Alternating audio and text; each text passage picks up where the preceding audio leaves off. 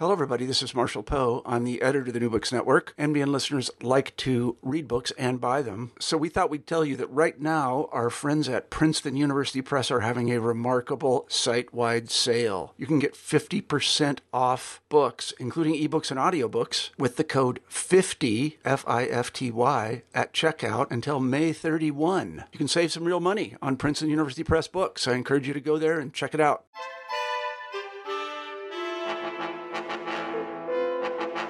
Hello, my name is Natalia Shpilova-Said. I'm a host of New Books in East European Studies, a podcast channel on the New Books Network. I'm delighted to speak today with Paul Danieri about his book, Ukraine and Russia, From Civilized Divorce to Uncivil War, which was published by Cambridge University Press in 2019. Paul Danieri is an expert on Eastern European and post-Soviet politics. He teaches at the University of California, Riverside. He's author of a number of articles and books, including Understanding Ukrainian Politics, Power, Politics, and Institutional Design, and International Politics, Power and Purpose in Global Affairs.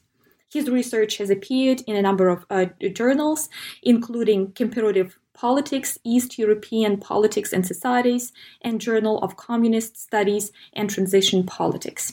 Hello, Paul. Good morning. Thank you for joining me today. So your book, in a chronological order, describes the current war between Russia and Ukraine, and it describes how the conflict developed. And I would actually like to start with the final part of your book, about the current stage of the war. How would you describe it? It's a not quite frozen conflict. There's a low level of violence that continues to go on, which is significant. It's significant that it's still going on because people are dying and there's a lot of cost. But it's equally significant politically that the cost in terms of lives is low enough so that both sides feel they can go on this way for some time. And that none of the outside actors seem to regard it as a status quo that's intolerable. And so this current situation, even though people are getting killed, seems unfortunately to be quite sustainable. Mm-hmm. You mentioned that it's not quite a frozen conflict. How does it change? How does it differ from those in Moldova, for example, or in Georgia? It's a little bit different in the sense that people are still getting killed. There's firing back and forth across the line of control. That's the major difference. Mm-hmm. The similarity is that the line of control is essentially fixed, and certainly the non-Russian sides really can't unilaterally change things.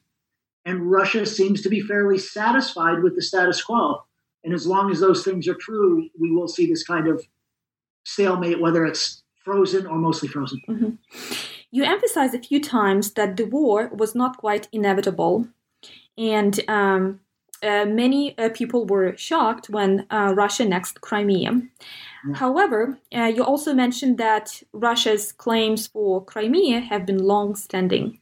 And one of the Russian sentiments about some Ukrainian territories being actually parts of Russia has never left the environment of the political elites in Russia. When annexing Crimea, Russia acted firmly, as you describe it, and it didn't look like it was. It did look like it was a very well planned action. Nevertheless, the subsequent actions point to something different, and you also describe those difficulties with which Russia is struggling today. One of the major questions today is how to maintain Crimea economically. Why does Russia seem to be struggling to maintain its vigor with which it entered Crimea? It's struggling for a variety of reasons. One of which gets back to why Crimea was transferred from the Russian Soviet Republic to the Ukrainian Soviet Republic back in 1954. There were various reasons why that was done, but a big one was it made no sense to connect it economically to Russia. Both geographically, but also economically, it was connected to Ukraine. So that's a problem. And the biggest issue there, frankly, is water, but also all kinds of logistics. But also, even within Ukraine, Crimea, like like some other parts of Ukraine, the economy was largely unreformed. There's a fair amount of organized crime. And I think what Russia's annexation has done has led to a bit of a rejiggering of who was going to be in control economically in Crimea. And so there's been a battle for spoils. There's been a cutoff from Ukraine. And all of that is bad for the Crimean economy. At the same time, Russia has its own internal issues. Russia is not a wealthy country in terms of per capita income. And so it doesn't want to spend too much. And then put on top of that two other things putting pressure on Russia right now. One is the fall in the price of oil, and the other is the COVID epidemic. So all of these things are making the annexation of Crimea probably more costly than Russia intended, although I'm not sure anybody in Russia really cares. Mm-hmm. Mm-hmm. And Russia, at the moment of annexation, was, of course, manipulating that transfer of 1954 a lot, saying that it was a gift. Yes. But if we go back to some historical facts, it doesn't appear that way. So how do you interpret this kind of manipulative tactics in terms of historical facts, which is nothing new, but still for some reason it works, especially for Russian territory and for Russian history? Well, and I would point out that this Russian line of historical argument has been extremely effective in the West as well. Why? It's not just among Russians. You hear this all the time, and one of the reasons I wrote the book was to try to get a slightly less one-sided view of the history. Russia's history and Ukraine's history are very entangled, and going back a long way, you go back 500 years, and already the government in Moscow was basing its legitimacy in part on its claim to the legacy of Kiev and Rus from the medieval era.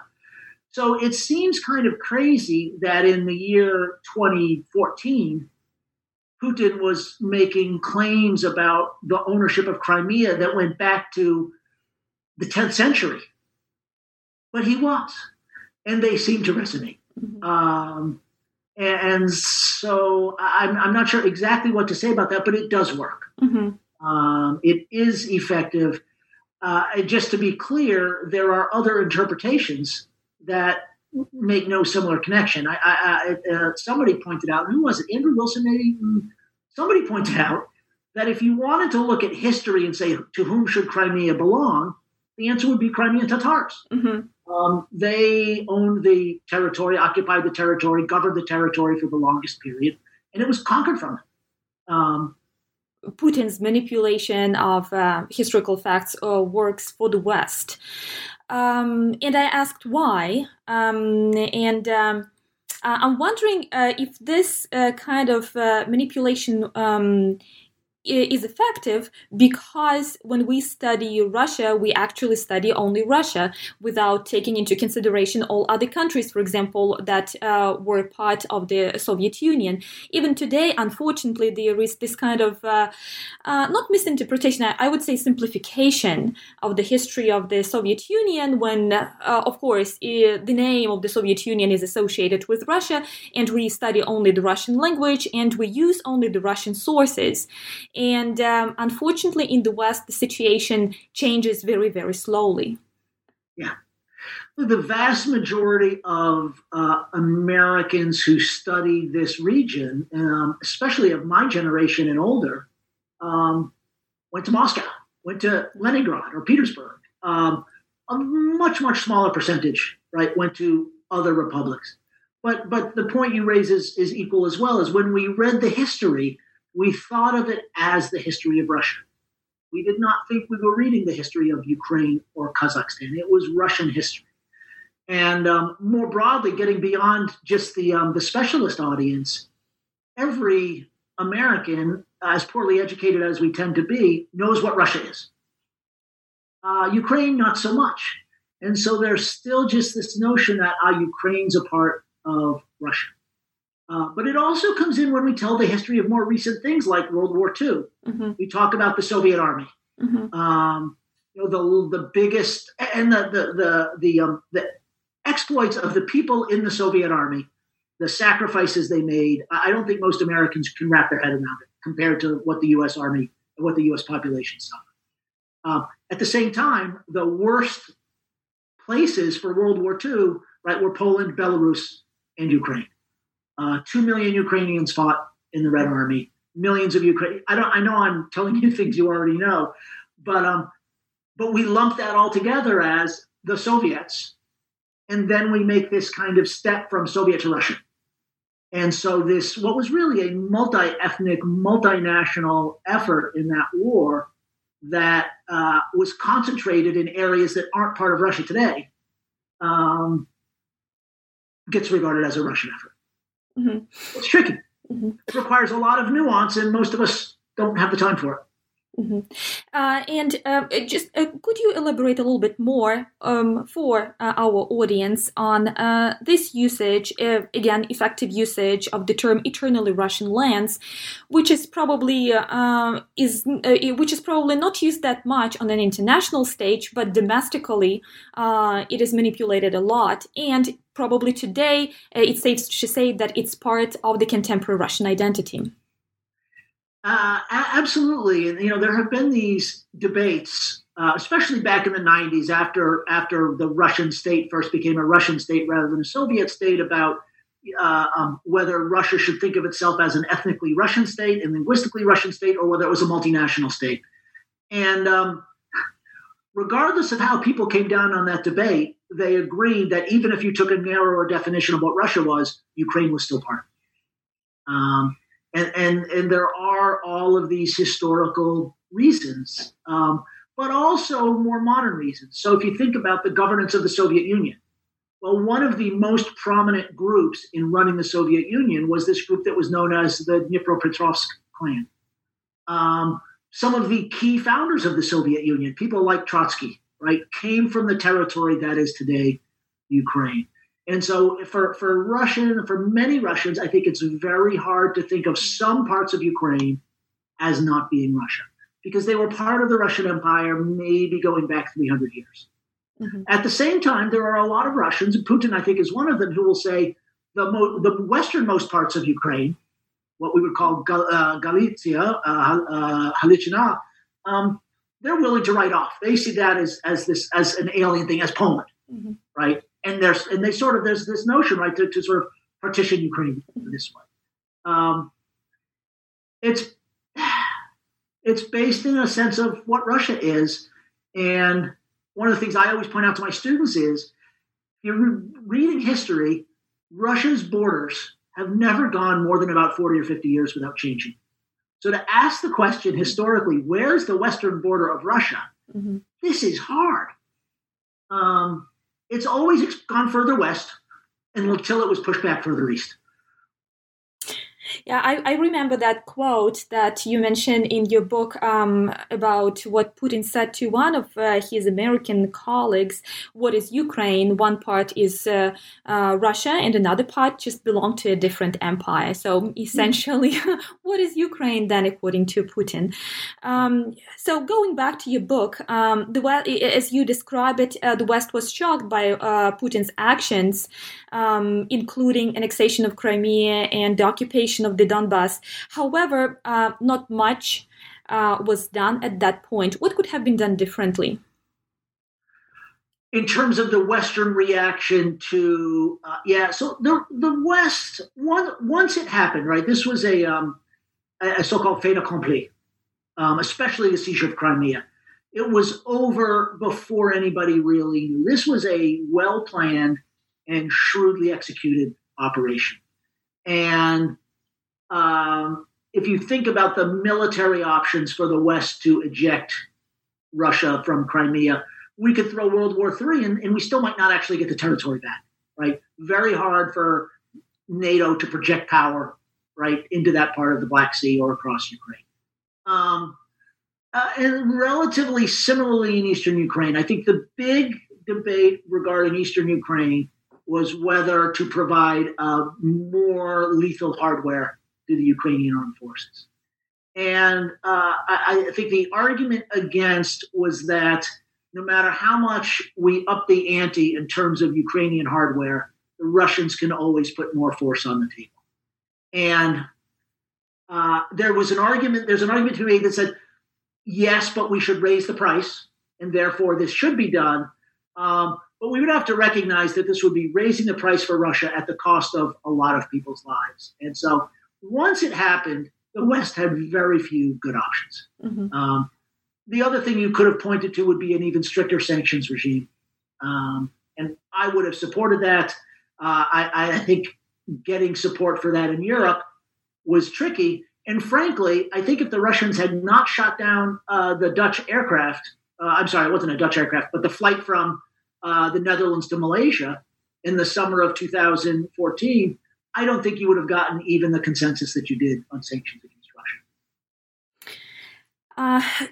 So you describe this conflict, and you start with the collapse of the Soviet Union. Yeah. And you connect it to the threat which Russia saw in NATO. Yeah. So, however, some of the facts that you mentioned also point to some periods that precede 1991, because those historical changes that took place in the Soviet Union as well as in the Russian Empire, they contributed to the formation of this kind of Russian mentality where Ukraine is just part of Russia, and to actually probably some tradition in terms of the regime, because there were some changes that were taking place in the early 90s with Yeltsin. However, for some reason, they didn't develop further, and we got Putin back and his authoritarian way of rule.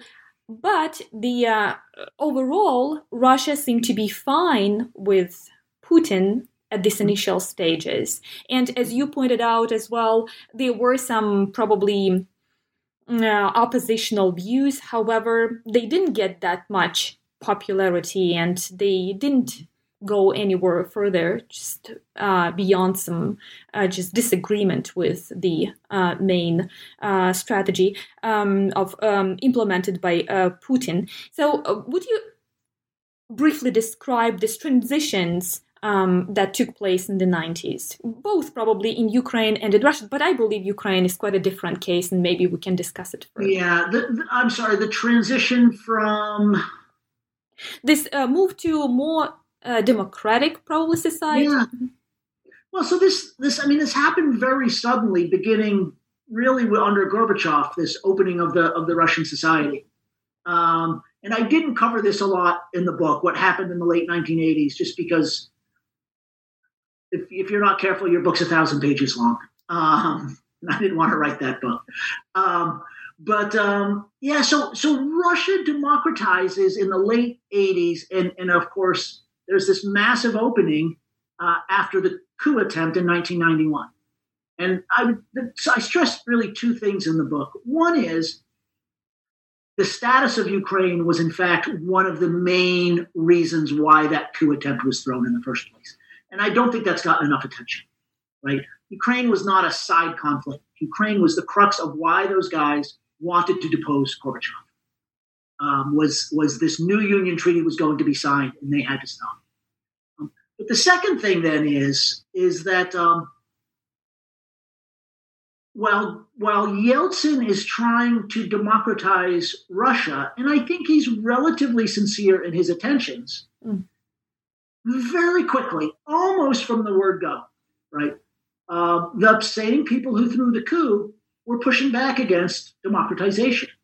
And one of the probably critical, I don't know if I would call it a mistake, but one of the critical decisions that was made in both Russia and Ukraine was not to hold new parliamentary elections immediately in 1991 or early 1992.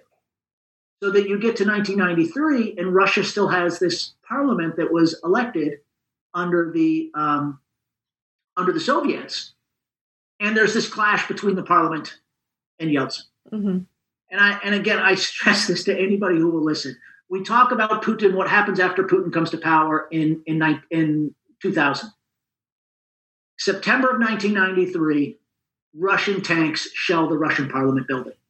And Yeltsin more or less writes a new constitution all by himself, right, with his advisors. At that point, and it's only barely 2 years since the coup, Russian democracy is on the rocks. And I don't think that was appreciated enough at the time. I think the West then was put in this incredibly difficult position, which is either you support Yeltsin, who's a Democrat who's behaving like an authoritarian, or you save a bunch of people who are talking about democracy, but in fact are authoritarians, right? Which was sort of the radical conservatives in the Russian. And so I don't want to say that the die was completely cast at that point, but there was this dilemma from that point forward. Mm-hmm. So I'm not sure that's exactly the transition you wanted me to get at. But the bigger point I would say is that up until 2000, 2001, 2002, Russia was a pluralist society. Mm-hmm. There was an incredible range of political actors, an incredible range of voices, an incredible range of media outlets. After 2000, right, that begins to narrow again. Mm-hmm. And that's a really important, that's the important turning point, is that Yeltsin, I think, failed to consolidate democracy in Russia, but he certainly maintained pluralism in mm-hmm. a lot of respects. Mm-hmm. And the pluralism really begins to get reduced after 2000. Mm-hmm. So what was the situation in Ukraine? Because in addition to some economic struggles and we had a lot of struggles in terms of identity. We voted for independence. However, I don't think that the majority of people realized what that independence will involve. I think that's right. And I think you see this, one of the constant themes in Ukraine from that period really right up until today. Is while the vast majority of Ukrainians then and now supported independence, there was a division of opinion then on how closely to be related to Russia, especially economically. And again, even in Donbass, I don't think people wanted to be governed from Moscow anymore. But they imagined the maintenance of very close trade relations with Russia, with easy movement across the border and so on and so forth. To people in Western Ukraine and other parts of Ukraine, that was less important. But more to the point, it was always going to be difficult to have that kind of relationship without joining some kind of Russian-led economic union, because that was always the price that Russia was putting out there. And so it was tricky. I mean, again, I think Russia had Ukraine as a country had a dilemma that it never fully faced, which was very difficult to both maintain those relations with Russia and transition the country towards a Western economy the way that they wanted to. And as Russia became more autocratic after 2000, that tension between ties with Russia and ties with the West got greater and harder to manage. Mm-hmm. How would you describe in a nutshell the presidency of Kravchuk and Kuchma? Kravchuk started with caution, I would say. He proceeded with caution all the time. And, he didn't bring any kind of turmoil in the country, but somehow he managed to balance. With Kuchma, again, we had a different story, and you described that in your book in much detail. Yeah. So Kravchuk saw his job as being the first president and really as consolidating Ukrainian statehood. And I think you can say that he did that with some success, but at a very high price. Mm-hmm. And the price that he paid was an absolute failure to address economic reform. And frankly, that's been an issue in Ukraine up to this date as well. There was very little agreement across Ukraine about what to do with the economy. And there was, frankly, I think a great deal of a lack of realism about the difficulties that Ukraine faced. So one of the things that Kravchuk did was he agreed with the nationalists on completely separating the economy from Russia as fast as possible. And there was this idea that Ukraine has been exploited by Russia, and if we separate Ukraine from Russia, Ukraine will thrive. That was naive. It was simply naive, and it was disastrous economically. So that by 1994, the economy was in free fall. Kuchma comes to power in the 1994 election and tries to rebalance the economy. He actually tries to push some very modest economic reform. He tries to reconnect, take a more pragmatic attitude towards Russia. But over time, he starts gathering power himself. Mm-hmm. And he starts to look like an autocrat. And so that leads to a separate set of problems, which are eventually going to end up in the Orange Revolution in 2000, mm-hmm. which is a key turning point in the relationship with Russia. Mm-hmm. Theoretical viewpoint, how would you describe this turn to more autocratic regime in both Russia and Ukraine? Why does it take place?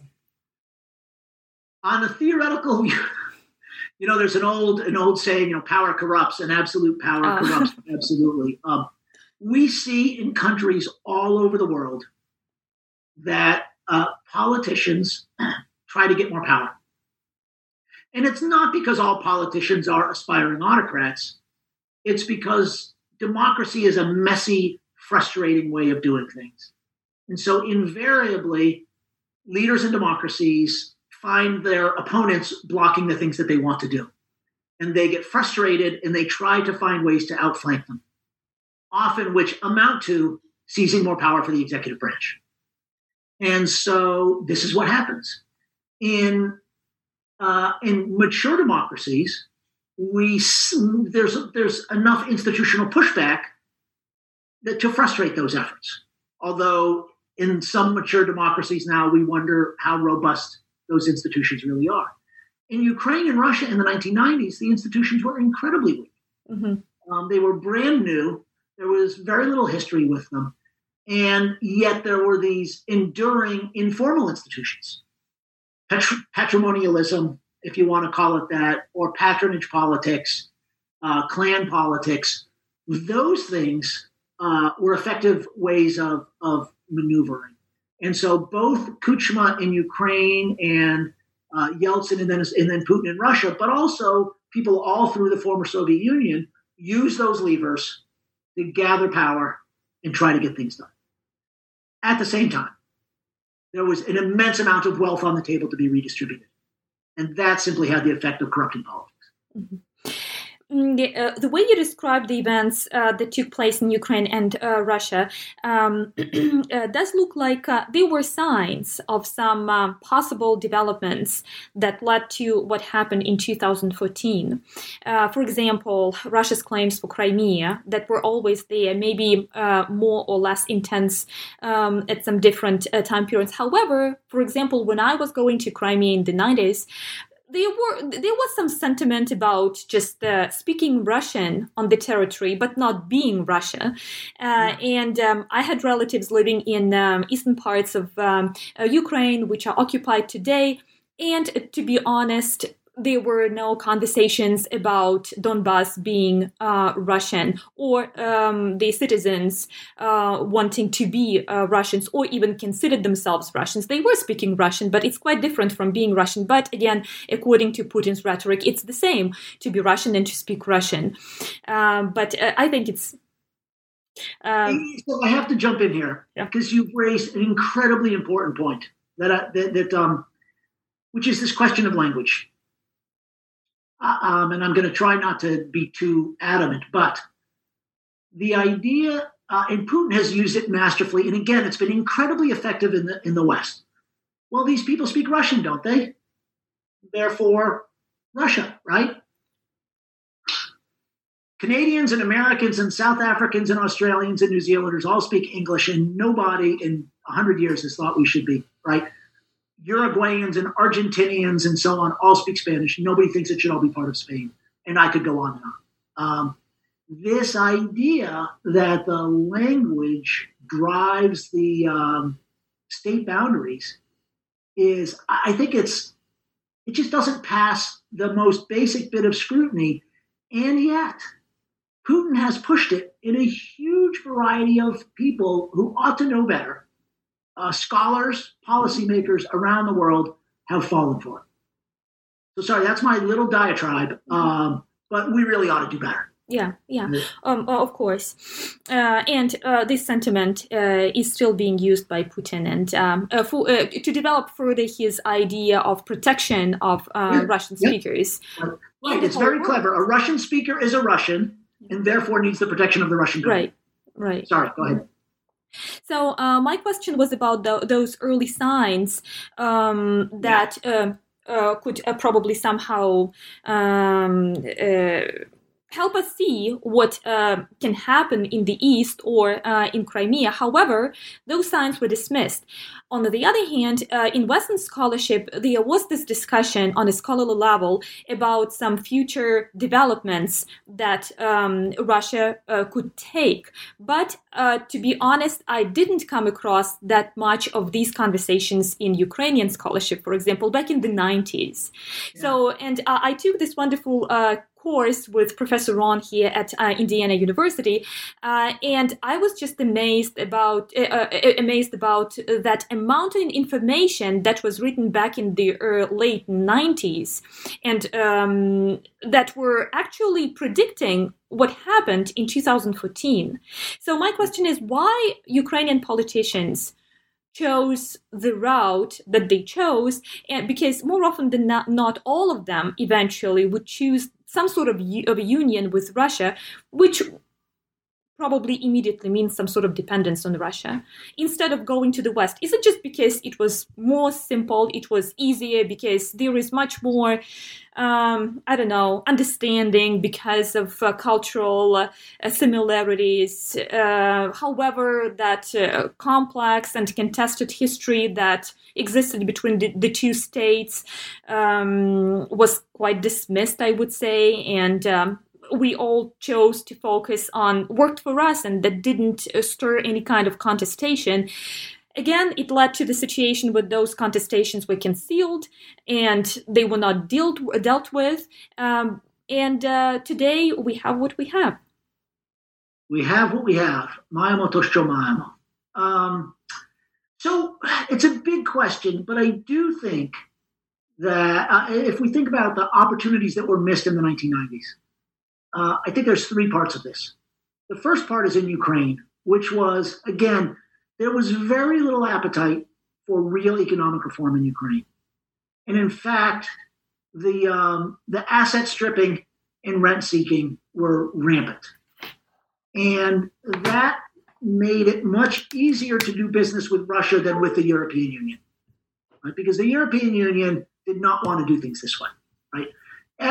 Every Western aid package, whether it came from the EU or the IMF or the United States, Ukraine would never quite meet what was required. It would never do what it had agreed to do. It would always do 10 or 20% less, and then leave the Western donors saying, well, do we give the next bit of money or not?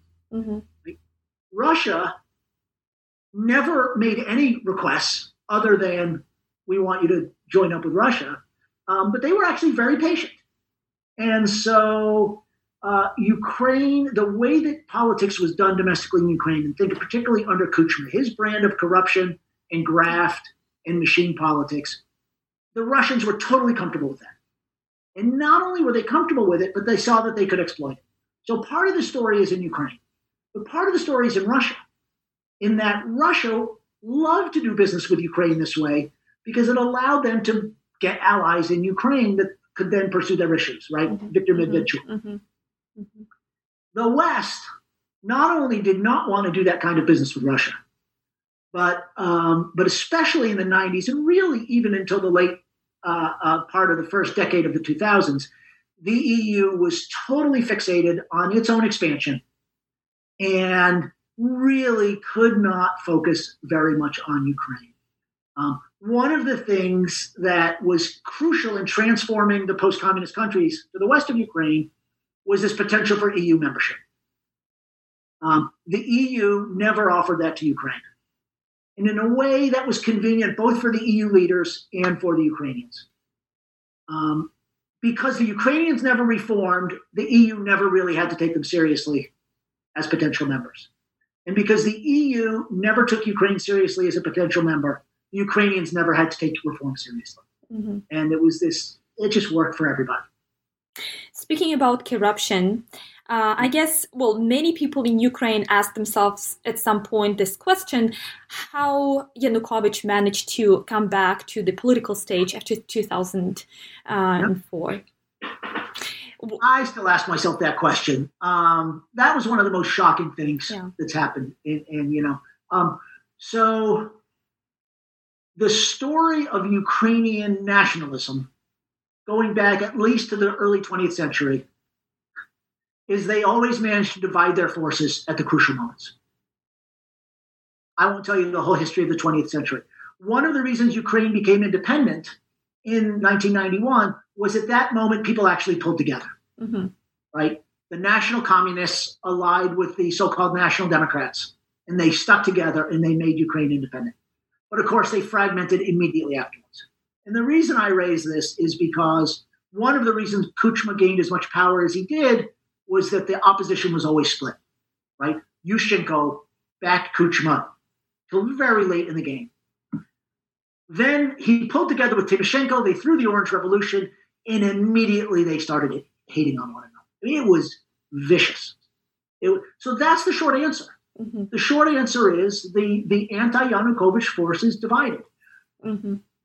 The flip side of that is the pro-Yanukovych forces, right? The Party of Regions stuck to its guns in eastern Ukraine and delivered the vote.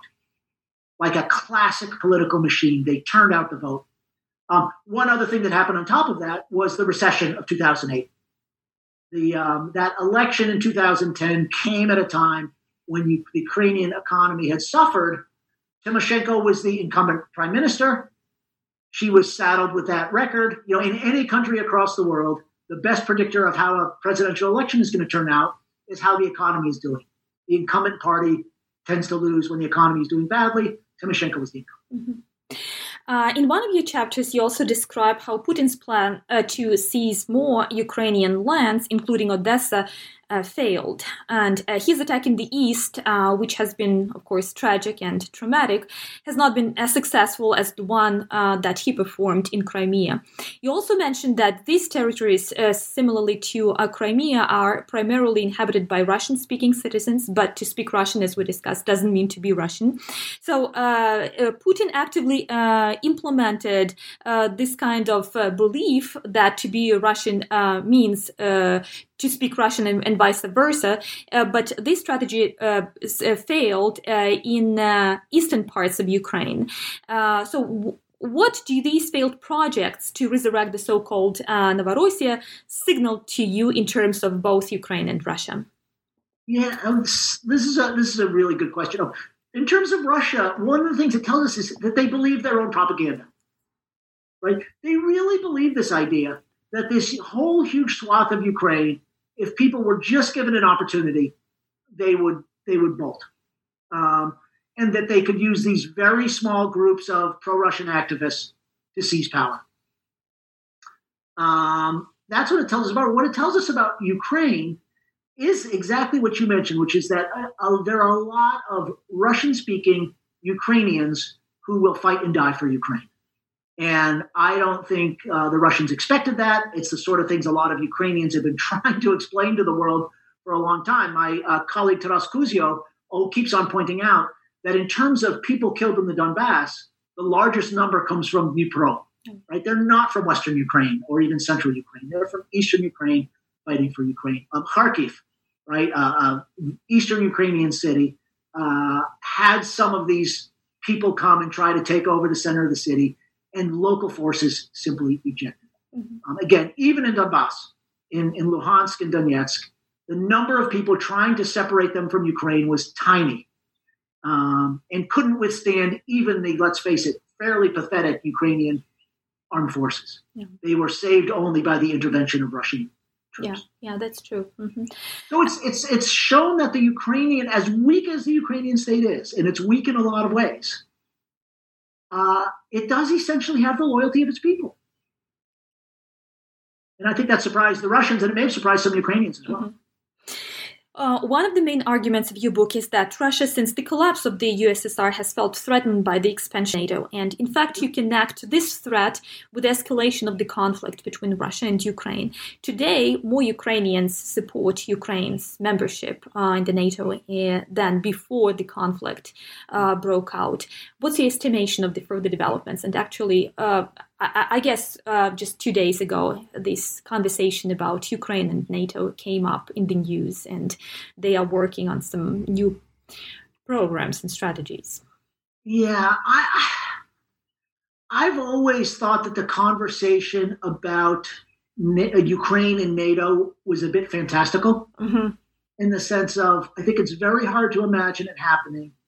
And I think, unfortunately, the conversation gives ammunition to this notion that Russia is somehow threatened by NATO.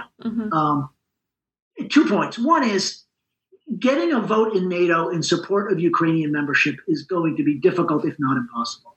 And this was true all the way back in 2008, when the United States put immense pressure on the Allies to give Ukraine and Georgia a membership action plan. And the Germans and the French said no. But it's also the case that in Ukraine, while sentiment in favor of NATO membership has increased, it's still not a majority sentiment in most polls. And if it were to actually become a serious issue and put to a referendum, I don't think it would win. And so that's why I say I think it's fantastical. I don't think NATO is going to offer it, and I don't think the Ukrainians would accept it. But it's this political football. Yeah, but still, this conversation is always on the table. Yeah, the conversation is on the table, and in some respects, it might be healthy as a reminder to Russia to say there are other things that can happen that you would like. The flip side is, from the Russian perspective, there is this line in the Russian narrative about the occupation of Donbass that says the reason to occupy Donbass is that NATO has a rule that says they won't accept new members that have ongoing conflicts. And so there is this idea that as long as you keep this conflict in Donbass going, Ukraine can't become a member of NATO, and that justifies keeping it going forever. How do you evaluate these new negotiations that Ukraine is conducting with that group from Russia and some representatives? I feel bad in a way for President Zelensky. He came to power promising peace, which was just, I think, delusional. But I think he actually believed it. I think he thought that I think he's one of those who actually believes Russia and Ukraine and Russians and Ukrainians are natural friends. He's moved very seamlessly across those two countries in his business and in entertainment, linguistically. He didn't take the conflict seriously in a way and thought that it would easily be resolved. So now he's trying everything he can. And he's getting assailed by the Ukrainian, not just the nationalists, but by a broad spectrum of Ukrainian opinion. And he's getting basically nothing from Russia. I actually think there may be a little bit more method to this than we think, which is that maybe I'm giving Zelensky too much credit, but I do think one of the things that he is doing is showing the West that Ukraine is willing to come to the table, but Russia is not. And that may be of some value, because the biggest danger for Ukraine in this whole thing right now is that the West just decides to cut a deal with Russia. And so he may have been effective to some extent in pushing that off a little bit. We always finish these interviews with the question about your future or about your current project. Is it in any way connected with your latest book? Yeah, so two things I'm doing right now that are both connected to this project. One is I have been looking at election outcomes in eastern Ukraine. So I wrote a paper that looked at the 2004 elections. And basically what my argument is that when you take those voters out of Donbass, you do something very paradoxical, which is you take a huge number of pro-Russian voters out of Ukraine. Mm-hmm. And actually Russia should want those voters back in. And paradoxically, Ukrainian nationalists might want them out. So there's this implication that both sides should be trying to accomplish the opposite of what they're actually trying to accomplish. I'm working right now looking at the 2019 election results. I did a paper on this a year ago. So I think if there's a potential for peace, one way of getting to peace, or at least a really frozen conflict, the idea that Ukraine just says, we don't need to rush to get those territories back because we're better off without their voters. Mm-hmm. And in Kiev, people will say, yes, we can't say this publicly, but of course. But nobody will say it publicly, at least in Ukraine. But the other project I'm working on is a project to sort of look at what are the prospects for peace? What are the possible routes to peace? And unsurprisingly, from everything I've said, I'm not especially optimistic. I can think of a lot more reasons for a paper about why there won't be peace than how to get there. But I do think even if we're pessimistic, which I am, we still have to try to think about how might we get there. Mm-hmm. And so that's the other line of research I'm working on now. Mm-hmm. Well, thank you so much, Paul. Thank you for this conversation. And I've been interviewed a lot, but I've rarely been asked such good questions. Thank you, and thank you for your latest book that covers the contemporary history of Ukraine and contemporary conflict between Ukraine and Russia. Thank you so much. Thank you very much. Today I spoke with Paul Denyery about his book Ukraine and Russia, From Civilized Divorce to Uncivil War, which was published by Cambridge University Press in 2019. Thank you for listening to New Books in East European Studies, a podcast channel on the New Books Network.